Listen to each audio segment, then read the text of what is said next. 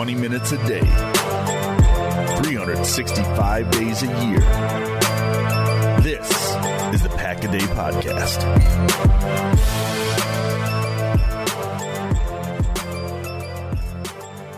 What's going on, Packer fans? Welcome into an all-new episode of the Pack-A-Day Podcast. I'm your host, Andy Herman. You can follow me on Twitter at Andy Herman NFL. You know my guest. He's the one and only Sam Monson. You can find him on Twitter at PFF_Sam, of course, on the PFF NFL pod. Sam, welcome back to the show. How the heck have you been?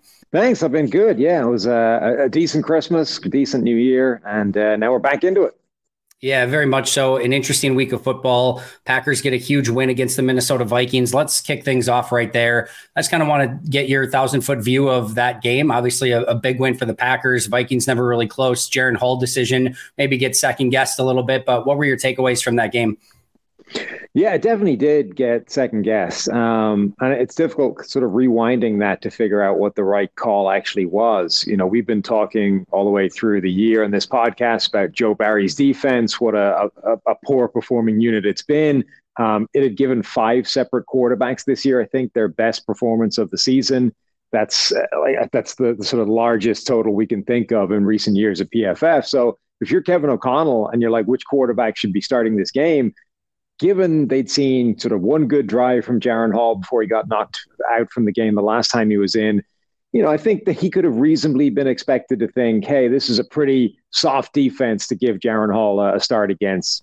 Why not? You know, we just saw Nick Mullins try and throw it away 7 times in a game.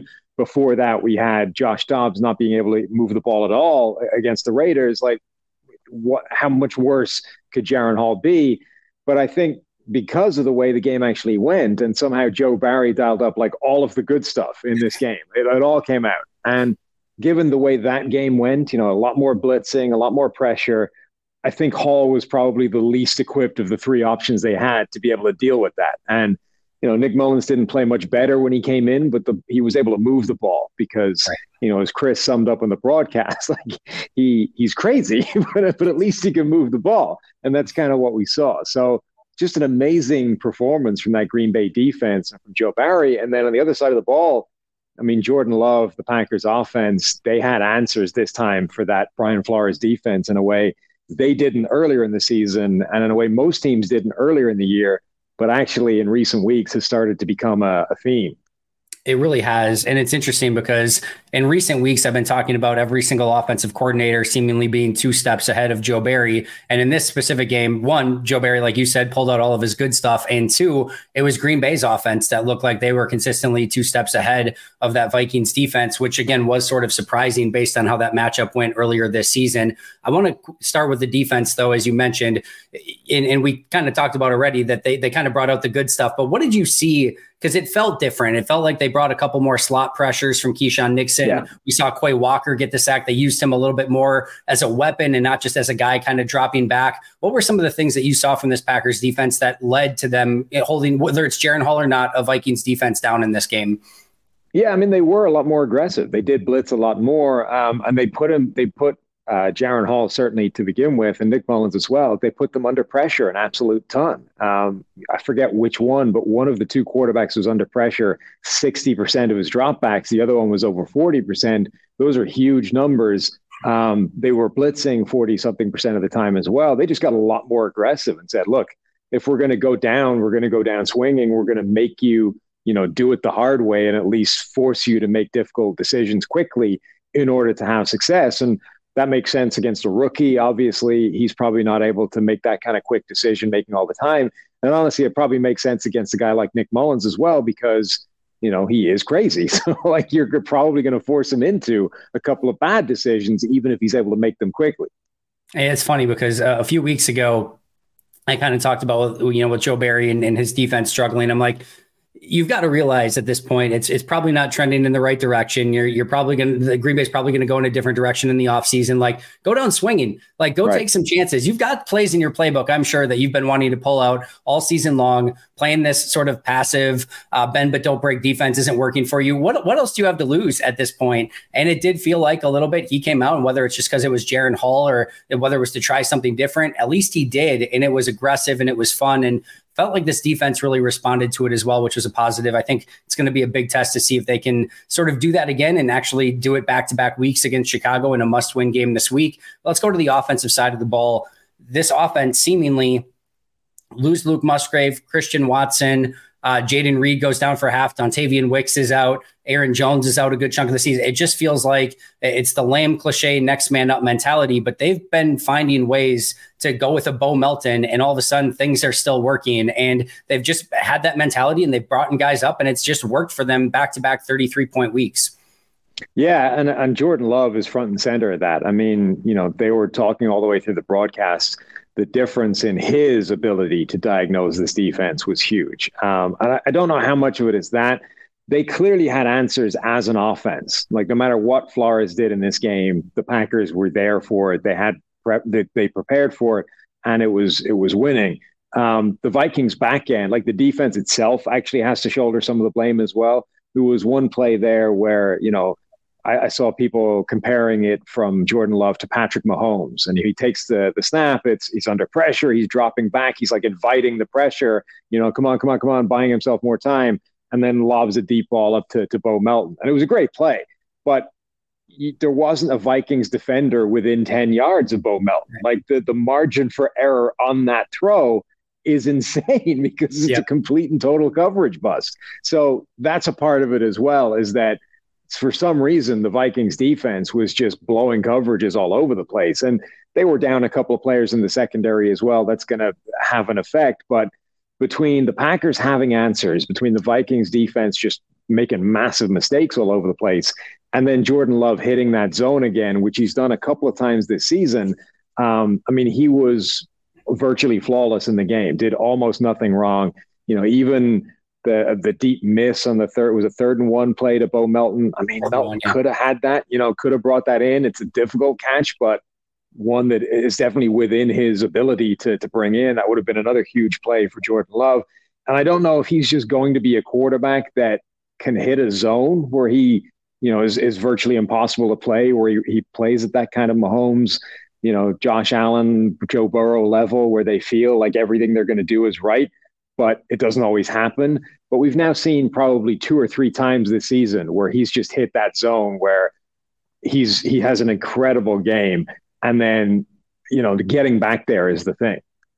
Yeah, it's not too dissimilar to some of the stuff that we've seen out of Jordan from training camp. Even going back a couple of years, I think it was his second year where he had really done like nothing in camp or nothing in minicamp. Like, it just did not look great those first couple seasons. And then there was all of a sudden a day, and I remember it because he was doing the belt celebration and everyone was going crazy. And he just was having a day. Everything he threw, deep, middle, intermediate, was just on fire. And there've been days like that, even as far like this training camp this past season, where you would just know, all right, Jordan's on one of those days today where he's just, completely on fire. He's going to throw everything he wants and everything's going to get caught. He's been on a few of those. It seems like primetime games have gotten him up a little bit. We saw Kansas City, Detroit on Thanksgiving, this game in a must win on New Year's Eve, Sunday Night Football. They still owe him a turkey leg, but they did give him champagne after this game to make it up to him a little bit, I think. But he has been awesome. I want to transition into a little bit more of Jordan Love here because per PFF, he's their second highest, or your second highest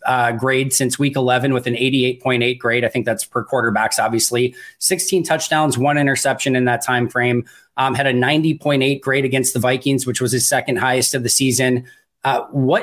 You just talked about hey, maybe this is just he's going to get on a heater from time to time, but what else have you seen different from him? Because those first 6-7 weeks of the season, up and down, fine, whatever, but kind of ever since that Rams game, maybe that Steelers game, it feels like we've seen a different Jordan Love. Yeah, certainly his accuracy has improved.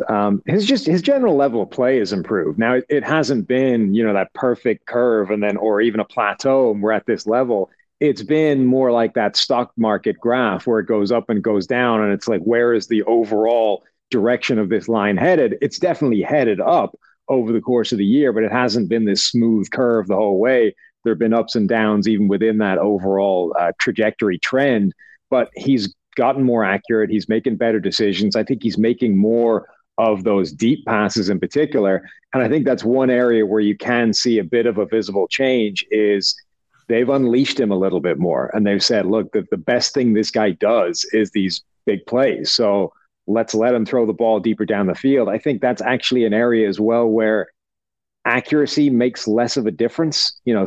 Deep passing is as much about receivers as it is about quarterback accuracy.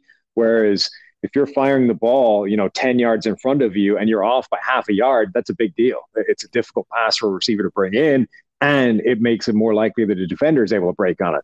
If you're off by a couple of yards deep down the field, if the receiver is good enough and he sees it early enough, he tracks it differently. So it looks accurate, even if it wasn't, right? So I think there's a degree to which if you're going to have a quarterback that will never be necessarily pinpoint accurate on every single play, the deeper you let that guy pass on average, the less of a problem that is, because your receivers can kind of fix the inaccuracy in a way they can't necessarily underneath. So I think letting him play to his strengths has been a big part of it. And then just generally, I think he's improved in most areas. Yeah, it's a really interesting way of looking at it. I haven't really ever thought of it that way. And to your point too, I think we have seen even some of the intermediate throws. There were a couple plays this week where just like a deep out to Jaden Reed, he came on that little like sort of speed route that Miami does and then runs the deep out, and Jordan Love just threw it on a line. And we saw some of those. We saw some of the fadeaway throws. We saw some of the deep balls. It just feels like he's so much more confident and comfortable within the entire frame of the offense. And I go back to earlier in the year when he was struggling with some of those deep ball throws. It felt like he was overthinking a lot of them and trying to be perfect with them. And it does just have a different feel of just kind of like get back, hit your drop, and rip it a little bit more. And I think he's had more success with that rather than trying to overthink it and be a little bit perfect. It's been a really impressive progression, I feel like, through the course of the season. I know everyone in Green Bay, myself included, is now very much on he's the guy, the franchise quarterback. He's going to get a big contract in the offseason. Obviously, you have more of a national viewpoint of it. Do you see it the same way? Is this a no-brainer at this point? Yeah, I mean, all these discussions always come down to what the alternative is, right? So if you looked at Jordan Love's tape and for some reason you decided, no, I don't think this guy's got it. I don't like him. We need to go in a different direction. Well, okay, but where? Like, what are we doing? It's one thing if, like, Chicago has a very different conversation, right? Because they're going to have the number one overall pick, guaranteed. It's locked in. They've already got it. They are going to have to make a decision about whether they want Justin Fields or the best available prospect in a good quarterback draft. It's not the same conversation for Green Bay. Even if they wanted that decision, it's not available to them. They don't have it. So you've got Jordan Love, and even if you didn't like the guy, you now have to weigh up what your options are relative to any possible alternative, which is going to be costly. It's either draft a guy way lower down who you're going to have much less confidence in, or it's Jordan Love at a big contract versus, Kirk Cousins at a big contract. Like, it's not either way. You're going to be dealing with an expensive quarterback or a huge investment for somebody or a much less certain thing. So, yeah, I think given the improvement we've seen from him over the year, given the fact that is still like an incredibly young offense across the board. And, you listed off the players that were missing against the Minnesota Vikings. Like, he's not even had all of it for this period of time. He's been working with backups to the young players. I think he's shown more than enough to say, let's roll the dice. Let's say he's the guy. Let's invest in him. Let's build around him, and let's see what we can do. Yeah, we're definitely in lockstep there. I wanted to ask you about a couple of the other Week 17 grades from PFF this week.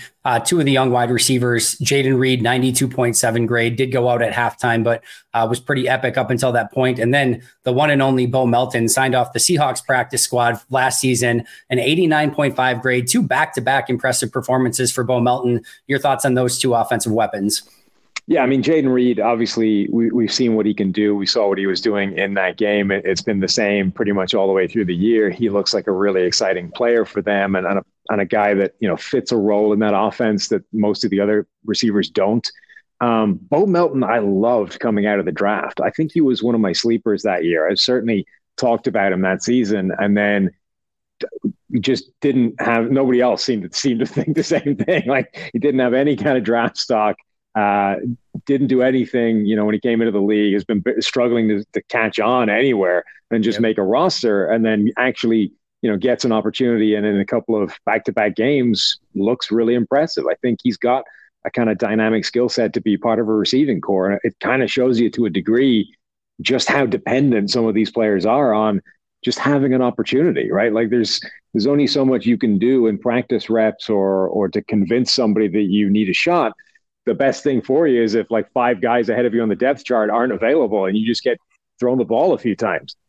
It really is. And it's always obviously having that first step, which is availability. And I think one of the things that helped Melton, unlike a Samori Toure, Melton will actually play on special teams a little bit. And then you get activated based on that. And then all of a sudden, a couple of guys get hurt. And before you know it, you're playing in Jaden Reed's role and you're showing out and showing what you can do. I was actually surprised, and maybe Green Bay just would have said, hey, we're going to sign you anyway. I was surprised nobody tried to sign him off of Green Bay's practice squad last week when he wasn't put on their 53-man roster. But they made sure that was not going to happen after this game. He's officially on the 53-man roster now. I want to stick to offense but go to the opposite side of the spectrum.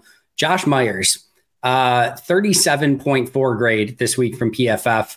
The first half I thought was one of the worst halves of football I've seen from Myers or from a lot of players. Consistently bull rushed into the backfield, struggled in run blocking. I thought he was a little bit better in the second half, but this was definitely a tough one for Josh. Hey friends, I'm sure you're all familiar with some of the hassles of finding game tickets at a reasonable price without all the headaches that go along with it. I've been on a bit of a roll lately as I went through one ticketing service that never sent me the tickets and I had to panically try to get a hold of somebody the day of the game. I had another service that didn't allow me to transfer tickets, so when I could no longer go to the Wisconsin-Iowa game, transferring the tickets was extremely difficult. It was just all so frustrating. That was until I found Game Time. Game Time is so easy to use with a low price guarantee, event cancellation protection, easy to find tickets, and an even easier to use app. Game Time is the fastest growing ticket app in the country for a reason. You can buy tickets in a matter of seconds, and they are sent directly to your phone so you never have to dig through emails and have those same panicky moments that I did the day of a game. So next time you're buying tickets, make sure you snag them using Game Time, stress-free. Download the Game Time app, create an account, and use code PACKADAY for $20 off your first purchase. Terms apply. Again, create an account and redeem code PACKADAY for $20 off. Oh, and Game Time is also a great way to buy tickets for a holiday gift. Just make sure to use code PACKADAY. Download Game Time today. Last minute tickets, lowest prices, guaranteed. Hey there. I'm sure you've heard a ton about daily fantasy sports, but I'm here to tell you that you've never experienced anything quite like Prize Picks. With basketball season here, you can now pick combo projections across football and basketball from the Specials League, a league created specifically for combo projections that includes 2 or more players from different sports or leagues. For example, LeBron James plus Travis Kelce at a 10.5 combo of 3 points made plus receptions. Even more fun yet? Do you want to play alongside some of Prize Picks' favorite players like rapper Meek Mill and comedian Andrew Schultz? You can now find community plays under the promos tab of the app to view entries from some of the biggest names in the Prize Picks community each week. I've had so much fun making Prize Picks a part of my daily fantasy sports routine. They cover all of my favorite sports, have a ton of variety and different options to choose from, and the player choices are immense. I even had a fun J.K. Scott selection the other day for the Chargers game. I recently had a big win on Saturday morning in a London game, and it just made the viewing experience so much more enjoyable. It's fun, it's exciting, it's easy, and there's a level of creativity and uniqueness about it that I really, really enjoy. So go to prizepicks.com/packaday and use code packaday for a first deposit match up to $100. That's prizepicks.com/packaday using code packaday for a first deposit match up to $100. Prize Picks, daily fantasy sports made easy. Yeah, it was. And it was, a couple of them were tough assignments, but he basically lost in every way you can lose when it comes to pass protection. And for a center in particular, he gave up 6 pressures in the game. And that's a huge number for a center. Like most of center pass blocking snaps are help, right? You're part of the blocking scheme. You're helping a guard. You're double teaming with somebody. Now, a team like Minnesota, given how much they blitz, change that dynamic a bit, and they force you to be one-on-one a lot more. And that's part of where his problem came from. But yeah, he had a couple of plays where Tonga, I think, just drove him into the backfield like 5-6 yards deep, put him right in Jordan Love's face. There was a play where he screwed up a kind of a stunt to twist with the linebacker and actually missed the guy completely. Yeah. Like the left guard ends up getting a piece of the linebacker, and Josh Myers is like face first looking down, and then it's like, what? Hang on, I was supposed to hit a linebacker. Where did he go? And he's behind you, like bearing down on the quarterback at this point. And then, of course, you had the tough assignment of like the Vikings are going to put Danielle Hunter over your face a few times, in the game. And Danielle Hunter versus Myers is just a mismatch. Like it's a bad matchup for him, and he lost most of them. So yeah, really rough day at the office for him, particularly in pass protection. Yeah, I thought so too. I thought there was a couple times. It's tough to tell this from the tape, obviously, but it felt like for the most part of the day, they did a pretty good job of picking up Minnesota's blitzes, which usually there's a lot of communication from the center on that. So I'm sure there was probably something that he did well there. But in the actual physical portion, the part that we can watch on tape, like you said, tough day at the office for him. I want to hit you up with a question that I sort of posed on yesterday's podcast that I put out there. And that's, how do you gauge this Packers season? They're 8-8. They were 8-9 a season ago with Aaron Rodgers. They trade away the face of the franchise. They go with a first-time starter. They become the youngest team in football, clearly the youngest offense in football by quite a bit. And they have a ton of injuries throughout the year. Again, 8-8 right now with one game to go. The opportunity still to get in the playoffs, win and you're in. Has this been, and then obviously on the flip side, a defensive performance all year that's been pretty atrocious outside of a few outliers here or there. How do you evaluate this Packers season on the whole? Has it been a success already because of Jordan Love in the offense, or how do you sort of evaluate that on the whole so far? Yeah, I think so. I mean, you would have had to look at the season from Green Bay's point of view as like, we don't really have a goal other than trying to figure out if we have anything here. You know, Yeah. we've deliberately kind of gone away from any kind of investment. We got rid of Rodgers, everything. We haven't gone all in on Jordan Love. We're sort of testing the water here with this contract. And it's not like we even set him up particularly well to succeed in terms of, you know, for years we were saying Devontae Adams wasn't enough for Aaron Rodgers. You know, we needed to find a second guy for him. I mean, Jordan Love hasn't had anything like that. He's just had a collection of other young guys. And it's like, well, go ahead, show what you can do. And the fact that this team is now, you know, potentially going to the playoffs, that this group of young playmakers on offense are almost all getting better. I mean, there's nobody there, I don't think, that you would say has definitely taken a huge step backwards this season. Almost all of them have taken steps forward. Even Christian Watson, who, you know, didn't necessarily back up what he did a year ago, flashed a couple of times late and then got hurt, so we haven't seen it again. But you wouldn't sort of write him off and say that's gone south either. Right. So I think all of that offensive side, that investment in youth, seems to be paying off. And this has to be seen as like, this is the worst they'll ever be right now. They're only going to get better from this point. They're already sort of showing that each one of them belongs at this level and theoretically are only going to develop and improve. So I think it has to be seen as an encouraging sign. The only kind of caution or tap the brakes type of thing would be, you know, if they make the playoffs, if they maybe win a game, there's always that danger that you sort of overestimate how good you actually were, right? Like the Giants a year ago, and you say, oh, actually, we're a championship team. Let's go crazy. Let's go bring in some veteran with like a year left because that's the player we're missing to take us. Like, pretend that this is just the first step on the roadway. And if you happen to be better than you thought they were, then great. But like, don't completely junk the game plan just because you've had more success. Yeah, I'm smiling because we are 1,000,000% in lockstep on the same thing. It still feels like 2025 is the year to sort of shoot for. 2023 was this pleasant surprise. 2024, you still need to kind of purge off some of those bad contracts that you have. Still continue to get a little bit younger. You're going to have 5 picks in the top 90 in all likelihood that you can continue to replenish this roster with. That should be the way to go. If you want to, like, for me, if they wanted to get like one free agent that's still going to help you in 2025, 2026, awesome. That's fine. I think you can still navigate that. But the cautionary tale for me would be like, if you're like, we're going to do another thing where you sign the Zadarius Smith, Preston Smith, Adrian Amos, Billy Turner, and go like all in all of a sudden in 2024, that I would be like, okay, you went too hard, too fast, and now you don't have anywhere to go from here. But it's going to be an interesting offseason for this team one way or the other. And again, 1,000,000% with you. I think they still need to take it cautiously and start looking still 2-3 years ahead for when that window is actually hopefully open.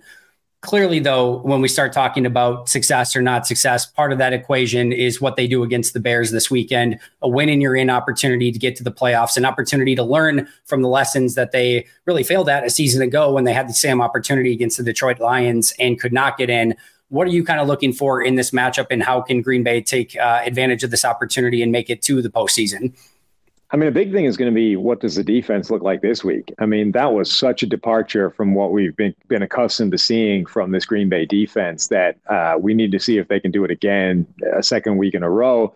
It's obviously a much more difficult task as well because Justin Fields is a unique quarterback, you know, and it's he might not be Minnesota has unique weapons themselves, right? Justin Jefferson, et cetera. But you need somebody to get Jefferson the ball. Justin Fields is going to be touching the ball pretty much every single snap. So, he's going to be a factor. You don't need anything else to happen for that to be a reality you're dealing with. They need to come prepared to stop Justin Fields, who is playing a lot better in recent weeks, and not just as a runner, not just as an athlete. I mean, that touchdown pass he had to DJ Moore with Jesse Bates in the red zone last week, that was a big boy NFL throw that was difficult in a number of different ways, and it didn't look good because Fields just absolutely nailed the throw. It was not a throw that you could put a ton of arc or air underneath. You had to sort of fire it in there fairly tight. Jesse Bates was in pretty close attendance, was going to undercut it if it was off target. It was from the far hash, so it was a further throw than it looks as well. And Calais Campbell is driving the left tackle back into his face as he's trying to let go of that ball. And none of that fazed him. He put it exactly where he needs to go, put it in as a touchdown. Great throw. And he's been making more of those passes in recent weeks. So Fields is a legitimate threat to any defense. And, Green Bay's defense this season has allowed some pretty rough quarterbacks to have good days. So I think that's the first step. And then the second is going to be, can Jordan Love repeat his trick as well? Like, Chicago's defense has been much better as well. They were atrocious the first part of the season, and they've been dramatically improved in recent weeks. Jalen Johnson has been playing fantastically all year. At one cornerback spot, Tyreek Stevenson, the rookie, has been really good the last few weeks. They've gotten much more kind of contributing performances from all over that defense. So I think both sides of the ball are way better than they were earlier in the season for Chicago. So it's a real test for Green Bay, who need to, bring the magic that they were able to bring to the table against Minnesota and do it again. Yeah, it's a totally different game than week one, two totally different teams. And to your point, both on offense and on defense, you're never quite sure which Green Bay Packer team is going to show up week in and week out. If you get the performance like they did against Minnesota, Detroit in the second game, Kansas City, some of those, you feel pretty good about your chances. You get the defense that showed up against Carolina or Tampa Bay, even the Giants, and an offense that didn't show up earlier this season, and you could have a recipe for disaster in any given moment as well. One of the big matchups I'm intrigued by, Jair Alexander suspended last week. The defensive backfield played pretty well in his absence. Jair's not had his usual Pro Bowl / All-Pro caliber season, even when he has been in. Now they have to sort of reintegrate him back with this defense. There's obviously all the drama from last week. At the same time, you've got DJ Moore, who's playing out of his freaking mind. And in an ideal world, you'd love a All-Pro caliber Jair Alexander to go against him one-on-one. Green Bay's going to have a lot of decisions on how they kind of, again, reintegrate him and how they put their matchups out there. But hopefully we get some good DJ Moore versus some good Jair Alexander, because that would certainly make for some good viewing. Yeah, absolutely. I mean, Jair Alexander is incredibly physically talented and able to be, an all-pro caliber corner. That whole coin toss thing, what it raised for me as a question, though, was like, where is he mentally? Because his explanation for that, I mean, it was just outright stupid, aside from anything else. So whatever the reasons for it, like, just hearing him articulate the whole thing, you're like, that was a very dumb sequence of things I just heard come out of somebody's mouth. And, this is not a game necessarily where you can be an idiot. Like, you need to be aware of what's happening. You need to be able to process. You need to be able to think through things quickly.